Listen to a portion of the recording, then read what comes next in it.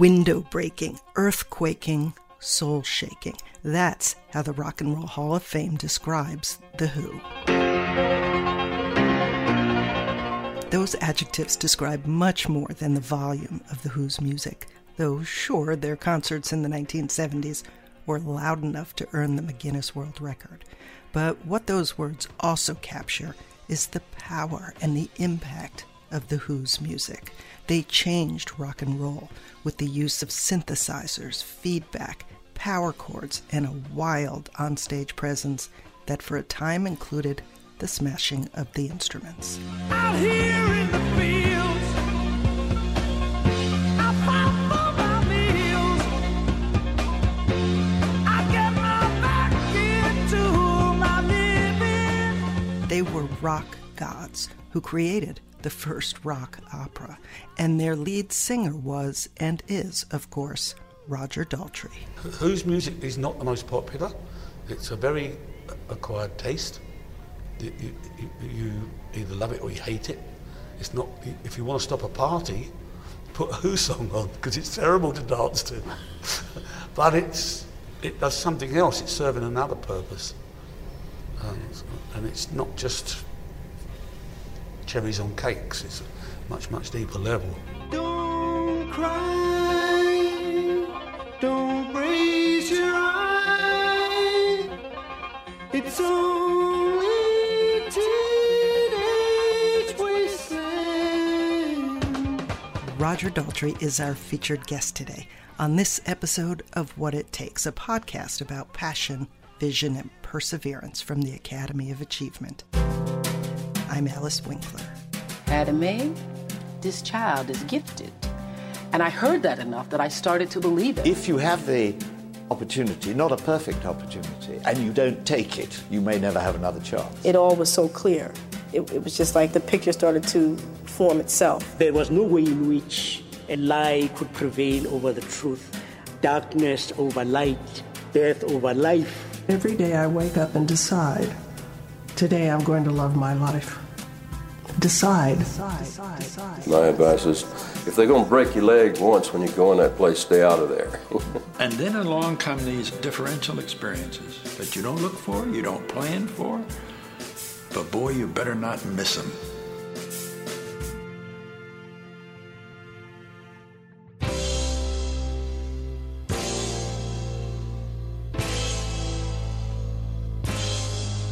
When Roger Daltrey sat down recently to talk to journalist Gail Eichenthal for the Academy of Achievement, he seemed rather tame and downright delightful.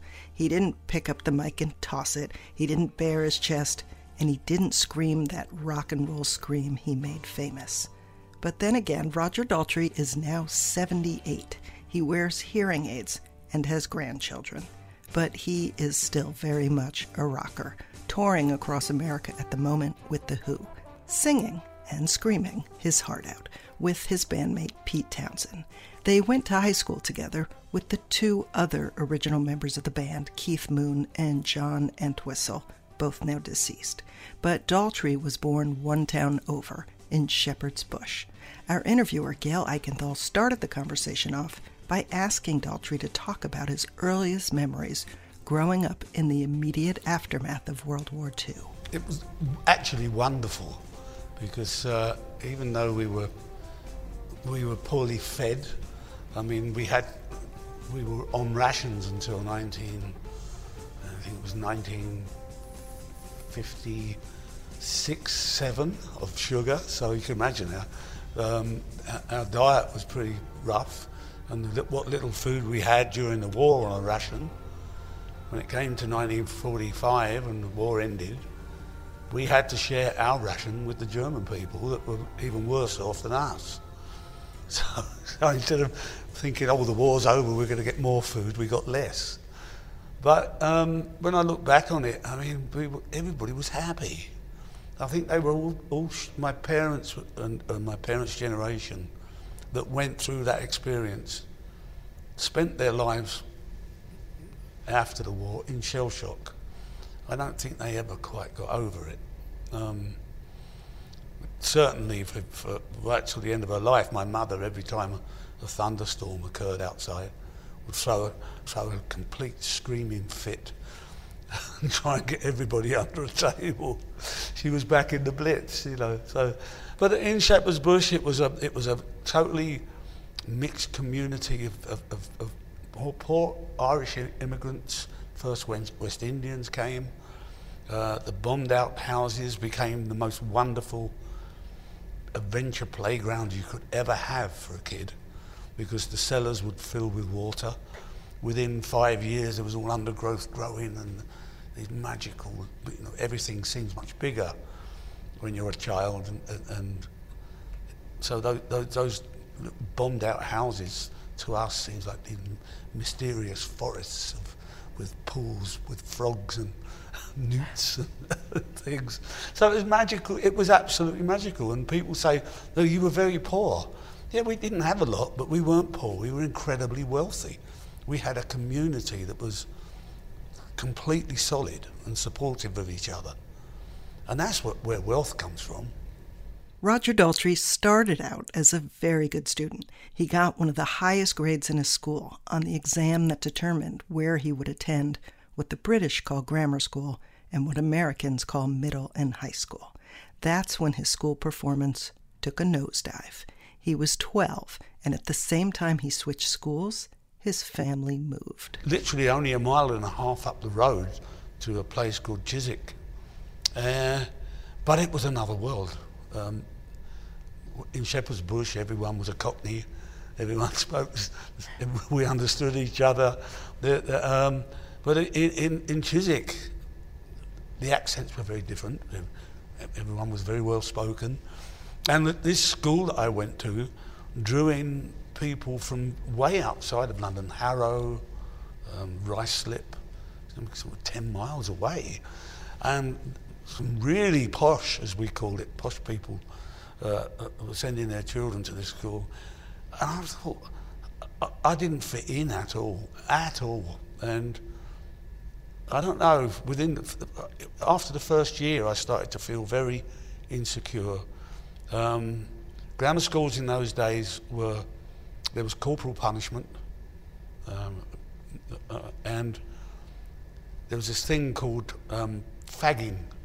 If you watch Tom Brown's School Days, the film, you'll know what I mean. The sixth form, which is the older boys, the ones that are due to leave that year, they pick on the little kids coming in. And anyway, because I was little, not a big guy at all, I used to get bullied quite badly. And that went on for the first year, and then when it got to the second year, it started again at the beginning of the year, and I thought, I'm not having any more of this. And I picked up a chair and hit the bloke back. Some guy was picking on me, and I hit him with the chair, and he fell on the floor. And from then on, they kind of left me alone. But by then, my fight or flight syndrome was so attuned to being attacked that if I ever felt threatened, I would just lash out. I mean, Pete's on record as saying I was a bully. I actually wasn't a bully. I never would start a fight deliberately. But if I ever felt that I was going to be attacked, I would always make sure when you're small, like me, and you get that feeling, you know that the only chance you've got is to get the first punch in. So I became a bit of a wild card, you know, but I was never a bully. It's not my nature. You were badly hurt in some of those fights when you were bullied, weren't you? Well, badly hurt. You get up and bounce, don't you? You know, I broke my nose, I broke my jaw, whatever I broke.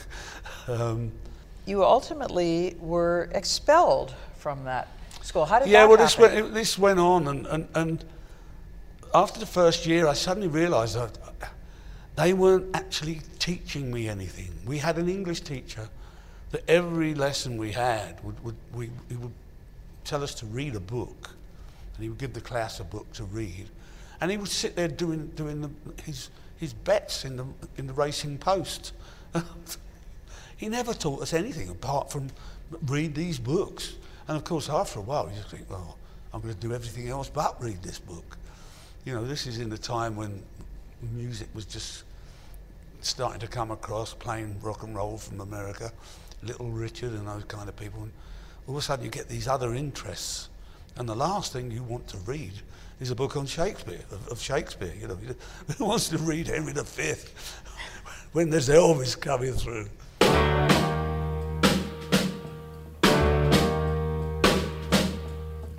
Walking through a party in the county jail. The prison band was there and they began to wail. The band was jumping and the joint began to swing.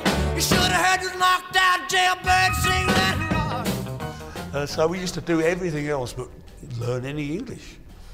You know, if you give me a good teacher, I'll really learn quickly. Really good learner. But if you give me a bad one, he'll shut me down and you've lost me forever. And after 5 years, or was it 4 years, at the age of 14, when it came to my 15th birthday, I got expelled. Those series of things, I took an air pistol to school. And you know, because we used to have these silly little air pistols, BB guns in American. And boy, did I get a thrashing for that. So was that the reason you were expelled specifically? That was one of them. I can't remember the final thing. I got caught smoking in the bicycle sheds. And that was, of course, a no-no. But I got caught smoking, I think it was the third time. And Mr. Kibblewhite, my headmaster, called me into his office and basically he gave me 6 strokes of a cane on my bare buttocks, which hurts, I tell you. It is so painful. He gave me 6 strokes of the cane and said, you're not coming back to the school, you're expelled. And this was literally the day before my 15th birthday. And as I was walking out of his office, he said to me, you'll never make anything of your life, Daltrey. My back went up. Well, I'll show you, Mr. Kibblewhite. And you immortalized him by naming your autobiography. Well, I did it. I wanted to do a biography, and I thought I need to thank Mr. Kibblewhite, because those words, if he hadn't have said those words, what would have happened to my life? I don't know. I might have gone out that door and joined my mates in, you know, all kinds of skullduggery. There was a lot of my mates, you know, borderline wrong side of the law. So it would have been very easy to go down that path.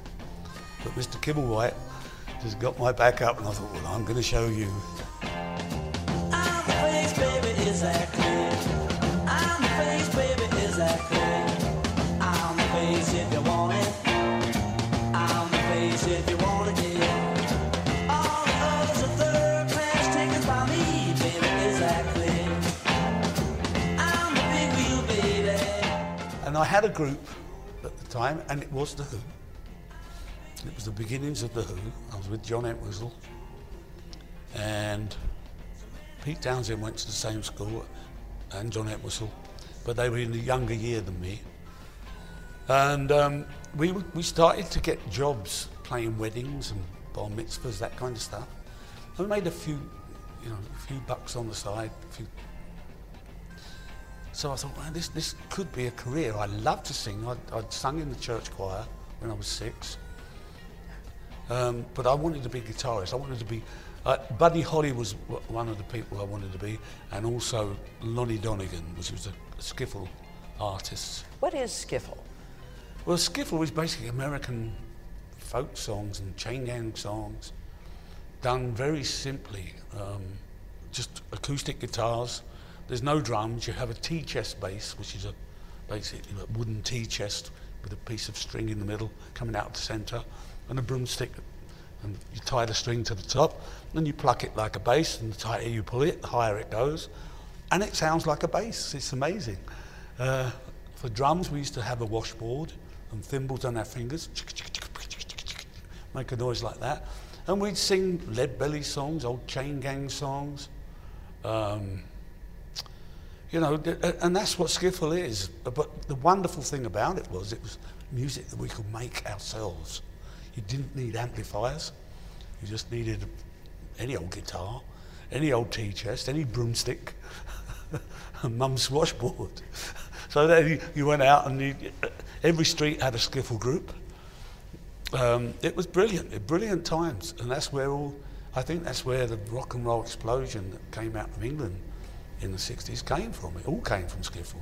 You talk to Robert Plant, for instance, he'll tell you he was inspired by the same man as me, Lonnie Donegan. Won't you bring a little waltz to me? Won't you bring a little waltz now? Won't you bring a little waltz to me? Every little once in a while. Won't you bring a little water? Won't you bring a little water? Won't you bring a little water now? Won't you bring a little waltz to me? Every little once in a while. The early Beatles sounded like skiffle, didn't they? Yeah, they were all influenced by the same music. Yes, that's where it came from, American folk stuff. So you had to go to work after being expelled. What were you doing? Well, the first job I had was on a building site. I wanted to be an electrician. I thought, well, that'd be interesting because I can learn how to do stuff, and I might be able to make myself an amplifier. Anyway, they sent me to this job on a building site. I'm supposed to be electrician's mate. I never saw an electrical wire anywhere. I was bending pipe for 6 weeks on a freezing cold building site, sort of 6 stories up in the air, and I thought, well, this is ridiculous. I'm not doing this. So I walked out of that job. I just walked. This is not for me. And I went back to the employment office, and he sent me to a little tiny, I don't know what you would describe it as in American terms. Like I wouldn't keep my animals in the place that we classed as a factory. It was a sheet metal work factory, and they were looking for a T-boy. Now, a T-boy was someone who used to go around to the working guys at the benches, making early computer cabinets, very skilled guys. And he would say to them, what would you like for your tea break, which is when you take a break, 10 o'clock in the morning, 3 o'clock in the afternoon. And you take their order, you write it down, and you go out to the shops and you get their stuff, and they would pay you, and sometimes if you were good, they give you a tip. You did that half an hour in the morning, and then they were training you to be a sheet metal worker the rest of the day. And I enjoyed that because it was creative. You start with a flat piece of steel, you bend it and hammer it, and you punch holes in it, and it would end up as something. So I thought, oh, this is all right, I can deal with this. And the guys were all great. They were all really good fun guys. A lot of them just come back from Korea when that war ended. And they were tough guys, tough guys. And what they used to do, we weren't allowed a radio, so we used to sing all day. When we got the hammers going and the machines going, there's all these wonderful rhythms. And we'd sing anything that was current. Everly Brothers, Buddy Holly, anything in the charts we would sing. So you were singing harmony? Yeah, we'd all sing in, well, I think singing was an important reason that, as they are in Ukraine, if you notice, it's what got us through the war. The more, Hitler couldn't understand that. The more he bombed us, the louder we sang. But I understand it as a singer. It's one of the few ultimate releases when you stand with a load of people when they're really singing. It doesn't matter what they're singing, as long as their hearts are in it. They're not just mumbling. Like a football crowd, for instance, when you hear a football crowd singing the club songs, it's the most wondrous noise. And not all of them can sing, of course, but they can sing. There's something about when you get so many notes together, it makes a sound that it's extraordinary, the power of it, It lifts the spirit. Yeah, and so I look back on my factory days now as some of the happiest times of my life. I really do. And that was at the time when John Entwistle introduced me to Pete Townshend. This is 1962, end of 62. So we've been doing this for 60 years now. It's ridiculous. And as soon as Pete came into the band, I recognised that he was something special. He had something very, very special. He played like no other guitarist I'd ever heard. I think that was because the band he had with John was played traditional jazz. It was like New Orleans jazz, and Pete played the banjo. So you can hear that in the way he plays rhythm guitar now. His favourite thing to do is be a rhythm guitarist, not one of those do Eric Clapton type lead guitarists. Even though he can do it, he's a fantastic rhythm guitarist. But I very early on recognised that he had a talent. He understood music in a way that I never would. Although I had an instinct that I could, what would be the word? I could communicate feelings. I could communicate the written word into a note in a musical song and make it touch people. Basically, all I ever wanted to be was a great singer. And I have to say it, I think I'm singing better today than I ever have in my life, which is extraordinary. He was drunk, I was blind, the weeks tried to be kind. I was sunk, always late, we were quick to rotate. Let's be blunt, I was a bluff, and misery life was tough. I was a runt, we told lies, but to our great surprise, all the shit that we did brought us some money, I guess. And those snotty young kids were a standing success. Helped us conquer and rise, and we learned in this hell. We don't wanna get wise. I don't wanna get wise. I don't wanna get wise. Life teaches us well. Did you willfully give up the guitar? Was your voice discovered in those early days? No, I kind of gave up the guitar because of the sheet metal work, and guitar playing didn't agree. I used to have so many cuts on my hands at the end of a day sometimes. My hands just went hard. So I gave up the guitar. And we tried singers in the band, and they were all okay. They could sing, but they were just mimics of they didn't have that extra thing. And I seemed to just be, it was a chemistry thing between us. It worked, and we didn't challenge it. I didn't challenge it. They didn't challenge the fact that I was going to be the singer. They just said, "You be the singer, Pete be the lead guitarist," and I was quite happy to be the singer. And like I say, they didn't throw me out. Not then anyway. They threw me out later. Gail wanted to continue with the story of the band's formation and earliest days, and she did. But there was no way she was going to miss the opportunity to hear Roger Daltrey tell that story first. His expulsion from the band came down to a fight between him and Keith Moon. This was before The Who had become really big, which is to say, before they played Woodstock or recorded the album Tommy. They were on their first tour of Europe, where they were let off the rein of living with Mum. They were staying out all night.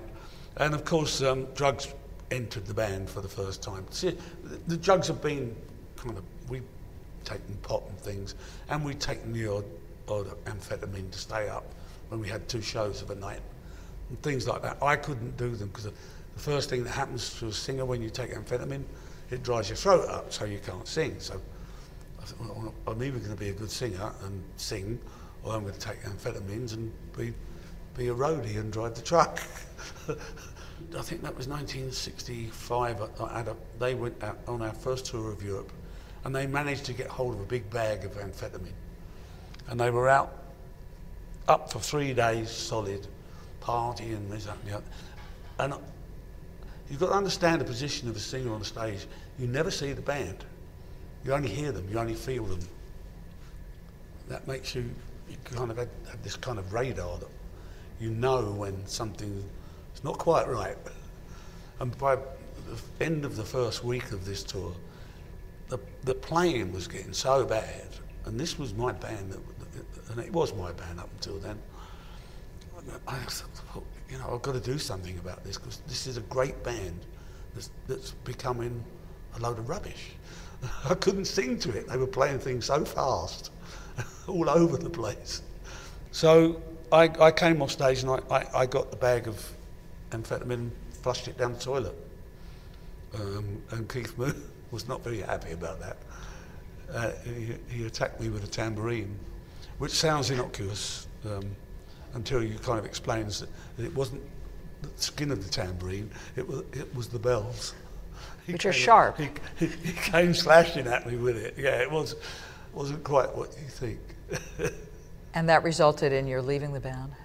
No, they kicked me out. And I thought, all right, I'll start another band. That was how I was at that age. I wasn't really bothered, to be honest. But you had put so much into that band. Well, yeah, but the way it was going nowhere anyway, so what was the point? And then I thought, well, let them do without me. I think they can do without me. After sort of a month, they called me back in, and they'd done a few gigs that I think they got booed off. And they realised they kind of needed me.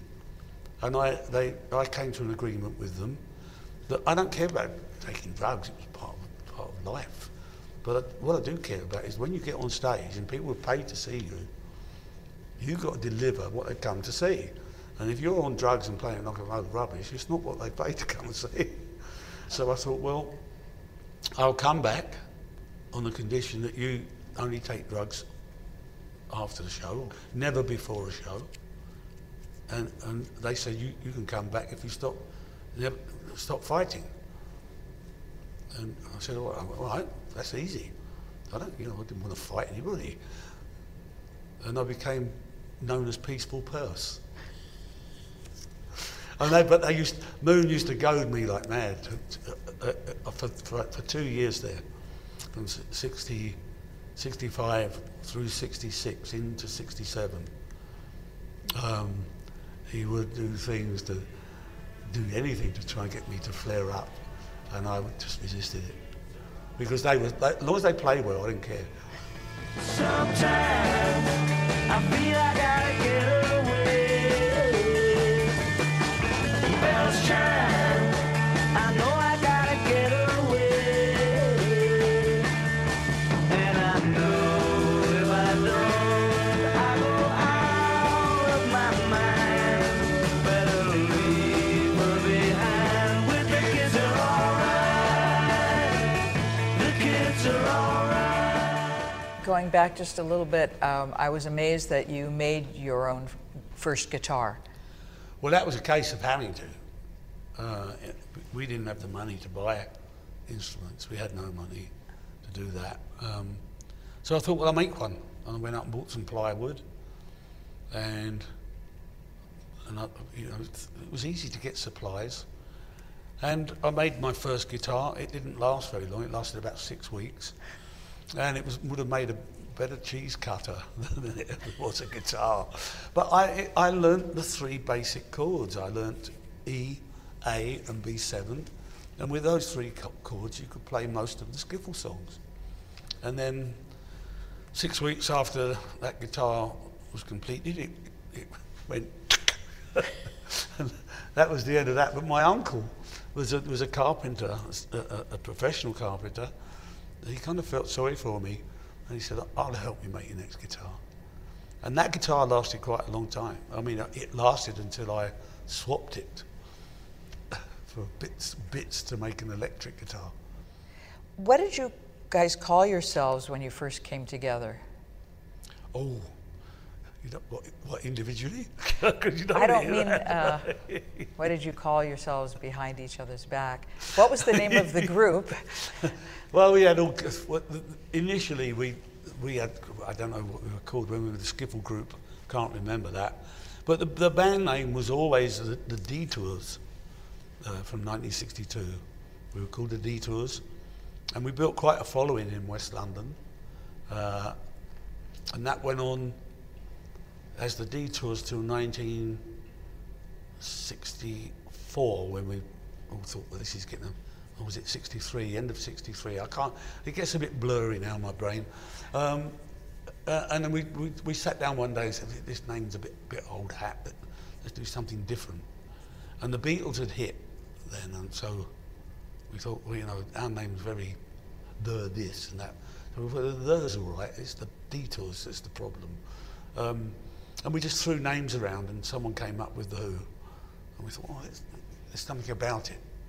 And that's what we became. We changed it later to the High Numbers, and we actually made a record as the High Numbers. A six-month stint. We went from The Who to the High Numbers for 6 months, and then went back to The Who. It was weird kind of, you know, way of doing it, but that's how it ended up. And we just got lucky. You can have a certain amount of talent, but you also need quite a lot of luck. And you also need an awful lot of stamina. Tenacity. I gather that Elvis was an influence as... Well, Elvis was the influence on everybody because he looked so cool. And you've got to remember, you know, prior to Elvis, the world was very grey and straight. And Elvis was almost like someone had landed from Mars. And of course, we all wanted to look like Elvis. We all immediately went and got a bar of soap, put it on our hair. The hair went, whereas it before it was just a normal short back and sides, just who cares? Even though it was done with soap and not whatever Elvis used. And of course we all thought we could look like Elvis, and none of us did. But we tried. Did you try swiveling your hips? And I loved his early songs, but then he went all kind of mushy and slushy.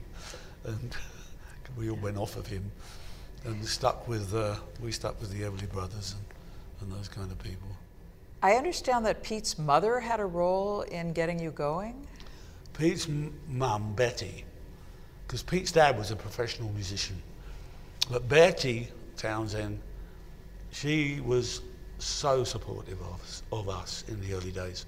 She was like our manager, our agent. She knew loads of people in the music business, and she managed to get us jobs where we started to earn quite good money. I was earning more in the group than I was in the factory. And Betty was instrumental to that. We couldn't have done it without her. There's no doubt about that. She was a remarkable woman. Betty Townsend helped them land jobs as the opening act or support band for some of the most popular groups coming out of Liverpool, including The Undertakers and Jerry and the Pacemakers. And then in 1964, that culminated with us playing with the Beatles at the Blackpool Opera House. And that was an eye-opener, because we couldn't. We could hear them backstage. They were playing great, but out front you couldn't hear a word or a noise they made. Just screaming girls. It was ridiculous. What were they like to work with? What were your impressions of them individually? Well, then we're just absolutely awestruck. You got in the theatre elevator with them, and like, it's John Lennon. I still get starstruck, believe it or not. I still do. At the awards thing for this, when we went, there was Judy Collins in the elevator when I arrived, and I couldn't speak to her because I'm a huge Judy Collins fan. I thought, it's Judy Collins. So what about the Stones? You supported them too? We supported the Stones several times, yeah. I became very good friends with Brian. Got on really well with Brian. And the Stones were inspirational. They were. I've always thought Mick Jagger is the best frontman rock and roll's ever had. Outside of America, you know, Little Richard and Jerry Lee Lewis were pretty good too. But that was a really good education for us. But we were aware that there was only room for one blues band. And we were playing the blues then, everybody was playing the blues. So we had to do something different. But the chemistry of the band was there that was able, that we were able to kind of take the blues, squash it and mix it and turn the volume up and get feedback and all that stuff, and that all grew out of the blues.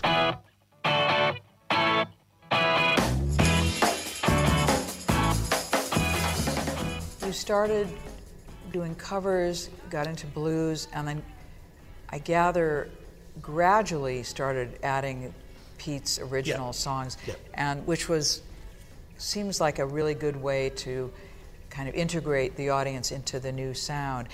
When you first heard Pete's songs, did you know this was something really special and original, or was it hard getting used to it? No, Pete's always had an original way of writing. There's no doubt about that.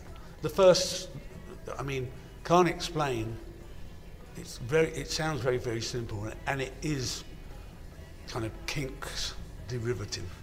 You can hear the influence of All Day and All of the Night.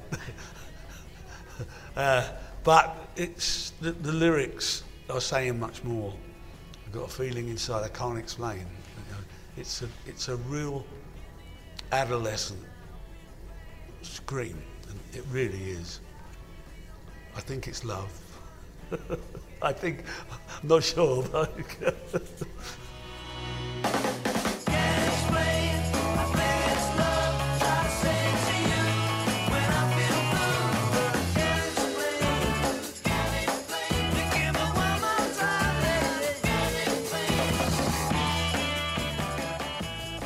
So there was this thing called the British invasion. What were you invading? And did you feel how the invasion, seminal? We weren't invading anything. I mean, it was just a press invention, you know. we wanted to come from the land of suet to the land of steak. It was everybody's dream in England, especially from the working class bands, to make it big in America. That was our dream. We were starting to be fed on American TV, and it looked so wonderful to us, I can't tell you. You were also, not just you, but the Stones and other groups were kind of popularizing blues because you came from blues, where in America it wasn't being paid much attention to. No.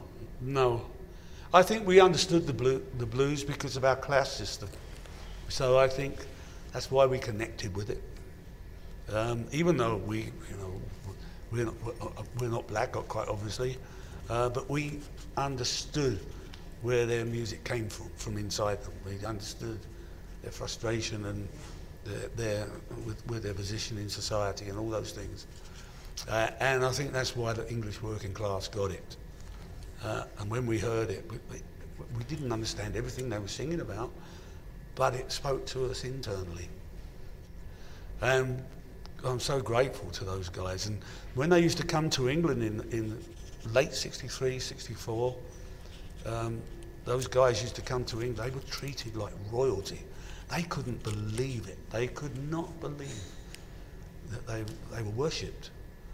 I've always been proud of that. To have B.B. King, thank bands like the Stones and the Who, because their music was only being played in these tiny little clubs, you know, and it deserved to be out there to the world. And look what it's done. It made a huge difference in sort of elevating the stature of blues in this country. Yeah.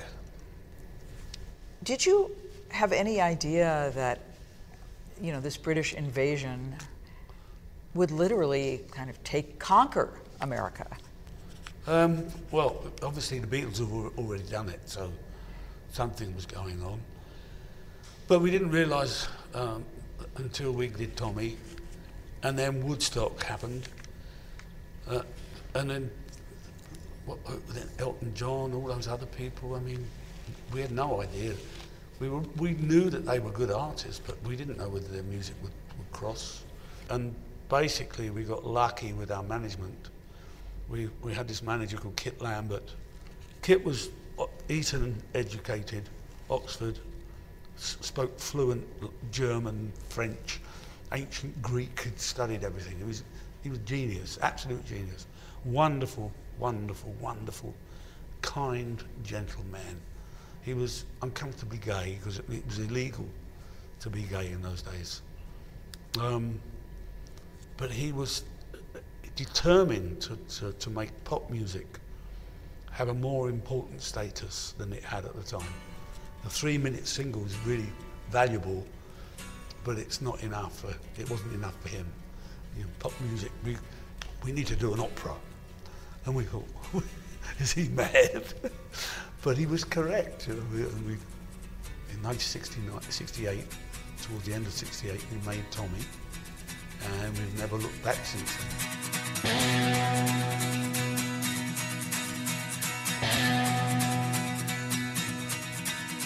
Ever since I was a young boy, I played the silver ball. From Soho down to Brighton, I must have played them all. But I ain't seen nothing like him in any amusement hall. That deaf, dumb, and blind kid sure plays a mean pinball.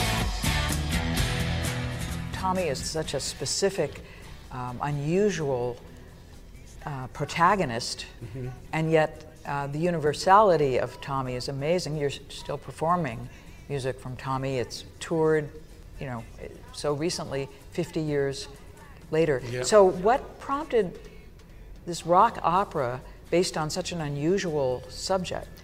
Well, I think it spoke to that generation who were being drafted. They all felt as though they weren't being seen or heard. No one's listening to what they were saying, so they felt they were all Tommy. I think that's my theory of it, and it hit a nerve. And musically, though, it's brilliant when you listen to the musicality of it, especially as you hear it today with an orchestrations on top, because they're quite simple chords, even though the structures are very, very different than the average pop song. But there was just something about it that connected to that generation. And this generation. I thought I was the body table king. I just handed my pitchfork crown to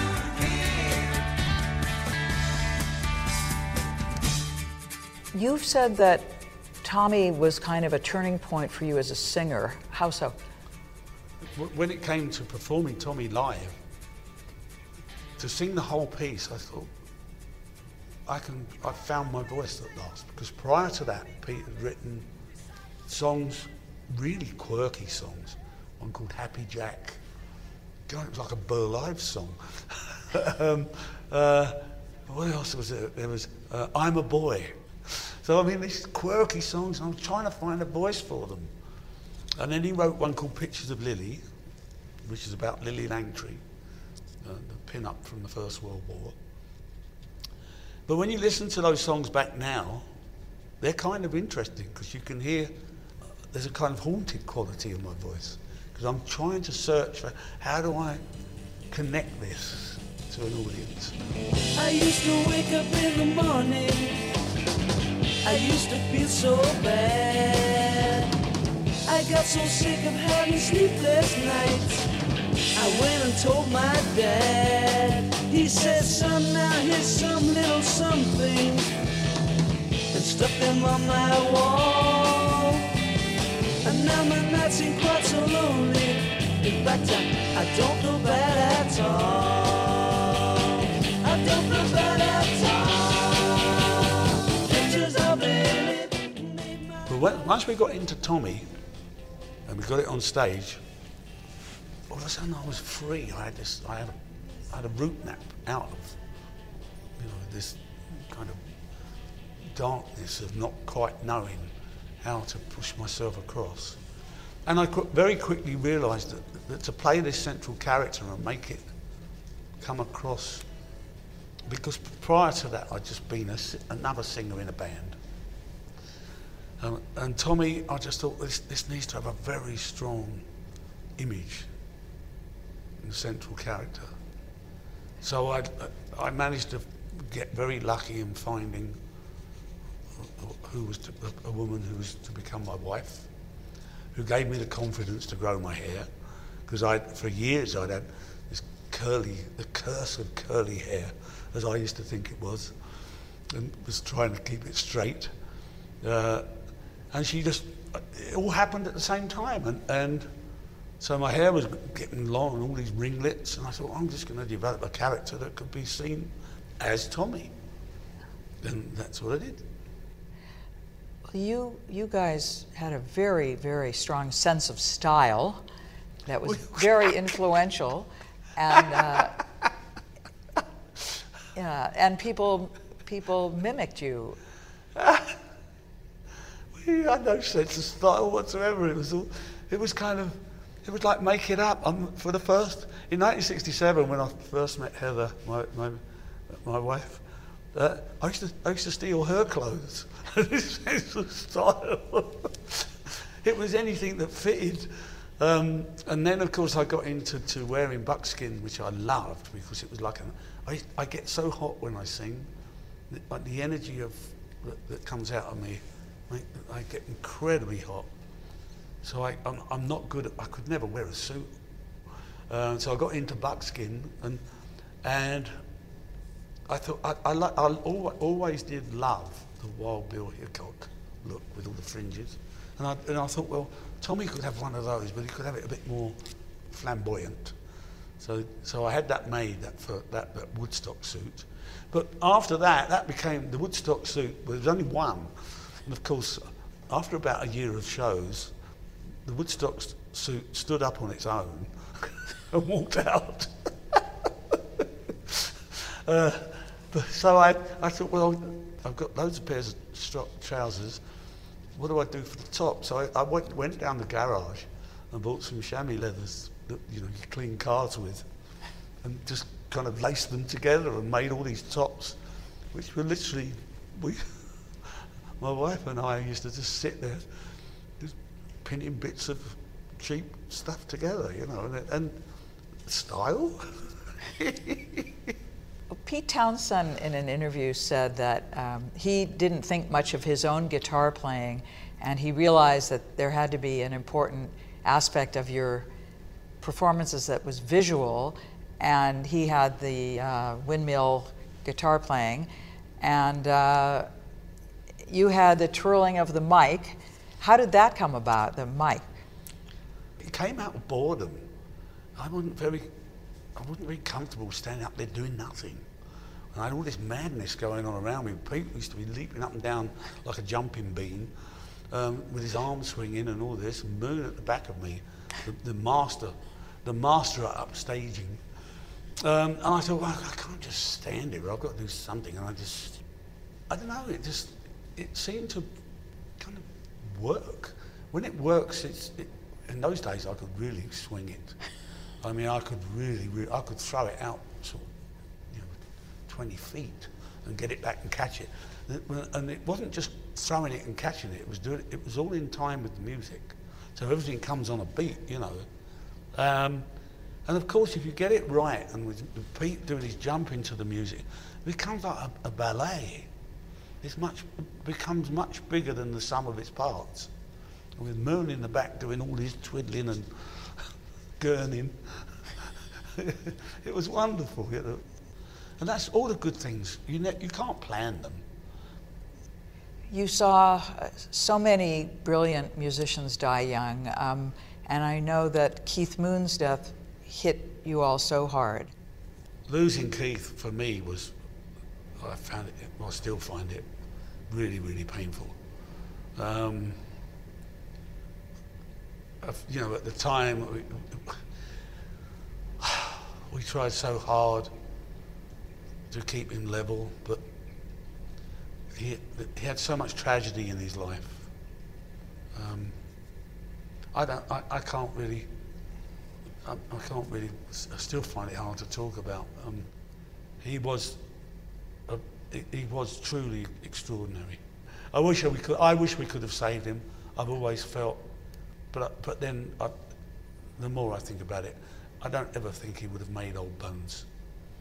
I've written a film script about his life because I've never met anyone in my life similar to Keith Moon. He was the funniest man I've ever met in my life. He was the most amazing mimic. He was a wonderful orator. He had a vocabulary way beyond his education. I mean, he would astound you with the words he would come out with. And he could improvise just like that. But he couldn't control his talent. It was a talent that was out of control. He'd do wonderful things. When you asked him, if you were trying to make a film and you'd ask him to do, could you just do that again? And he'd go, no, couldn't do it again. And that was him. And he was the most generous, he was the most mean, he was the most loving, the most hateful. Everything was extreme. I mean, we're all a bunch of people, as you know. But everything was polar opposites. And like I said, I want to do a film of Keith Moon because I've never met anyone like him. Yes, he was incredibly flawed. He had incredible tragedy in his life. But everybody who knew him, who met him, loved him. And quite one of the greatest rock drummers ever. He was the best Keith Moon drummer ever. I mean, yes, he was, and people say he was sloppy. He wasn't. He just had a different way of playing. He would play. He didn't just play straight drums, but I think that's what made the Who sound.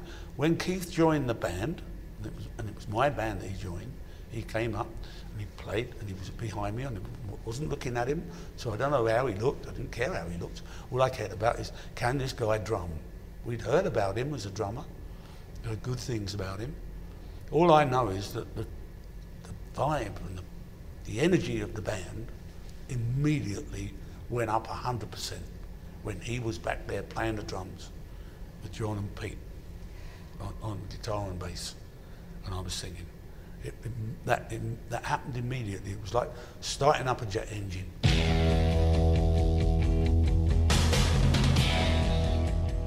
One of the ultimate songs to hear, if you want to hear how Moon could drum, is I Can See for Miles. It came out in 1968. If you listen to the drums on the end of that, it's just. Oh. I can see for miles and miles. I can see for miles and miles. I can see for miles and miles and miles and miles and miles and miles and miles. I want to talk about some other songs before we let you go, if that's okay. My Generation has that legendary stutter. Yeah. How did that come about? It came about by accident, because from what I can remember, and again we all have our own memories, but I seem to remember it originally being done much more like fade away rhythm, talking about my generation. So it was a very different rhythm, and of course Moon put it on the on-beat, which gave it its energy. And when I first got to sing it, I had missed the first intro and went, and Kit Lambert again just listened to, he was in the box listening, keep that in. So it was just an accident. Keep it in, stutter it all the. Did you think that was weird? No, we trusted him. That's what it was about. You recognise people's talent and you trust it. People try to put us to down. Talking about my generation. Just because we get around. Talking about my generation. Things they do look awful. Talking about my generation. I hope I die before I get old. Talking about my generation. This is my generation, baby. We have to talk about the Scream. Screaming, yeah. The greatest scream in rock history. That's a pretty powerful song that holds up like nobody's business. Won't Get Fooled Again. Yeah, we recorded that at Mick Jagger's house in Berkshire, Stargroves, and it was in his hallway, and the other guys were having dinner at the time while I was putting the vocal on. Pete had indicated a yell, yeah! And I thought, that's not who it needs to... This song is about angst, and, you know, it's got so much energy in it, it needs more than that. So I just gave it my all and did that scream. And they heard it. I thought, oh, the singer's just died.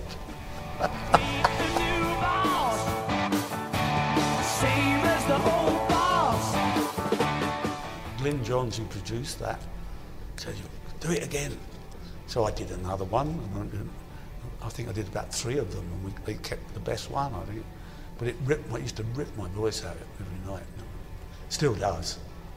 But I tend to find getting up there at the moment easier than for years. That's amazing. Could you have imagined, you know, when you started on the journey with Tommy, that you'd be singing it 50 years later? What drives you to keep going? What drives me is that we had a talent, we were given the opportunity to get where we are where we are, and music needs to go on. We've got so many songs that were hits, we have problems. We could be up there playing a 5-hour show. You know, Pete's written 100 really great songs. You can do 22 in the night, you know. So work it out. It's but to be out there playing your music live in front of an audience and connecting, you know, music is something that we mustn't lose in our lives. We're in great danger of losing serious music at the moment. The streaming situation with musicians and the record industry is now so out of kilter. We're in danger that where musicians can't earn a living, then music will die. I mean, the backing vocalist in our band at the moment, Billy Nichols, he wrote a song that Taylor Swift had a hit with. She had 11 million streams. I think he got some $15. It's immoral. And so for bands like us, we're going to keep out there. We're going to keep going, and we're going to keep employing crews. Our crew, for instance, that have been with us for 40 years, they're the most skilled people. We can't let this industry die. We've got to fight to keep it up there.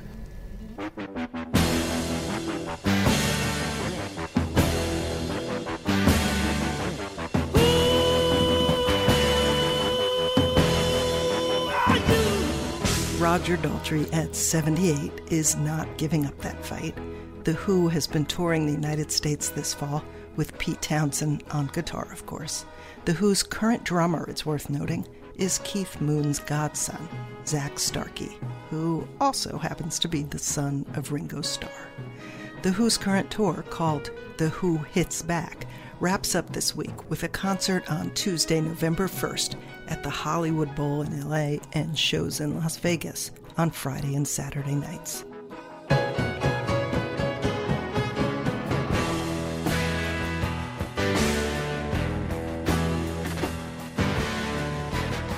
Roger Daltrey has also been dedicated for decades to helping adolescents and young adults with cancer.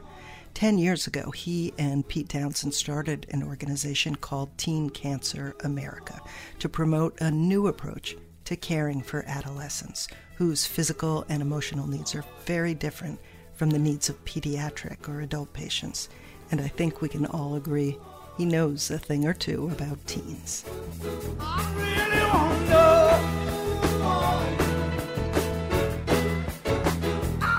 Before signing off, I'd like to encourage you to listen to the other episodes in our collection about British rock icons, including Peter Gabriel, Bernie Taupin, and Jimmy Page. We've also got episodes on American bluesmen Buddy Guy and B.B. King. I'm Alice Winkler, and this is What It Takes from the Academy of Achievement. Thank you so much for joining us. What It Takes is made possible with generous funding from the Catherine B. Reynolds Foundation. Rock on.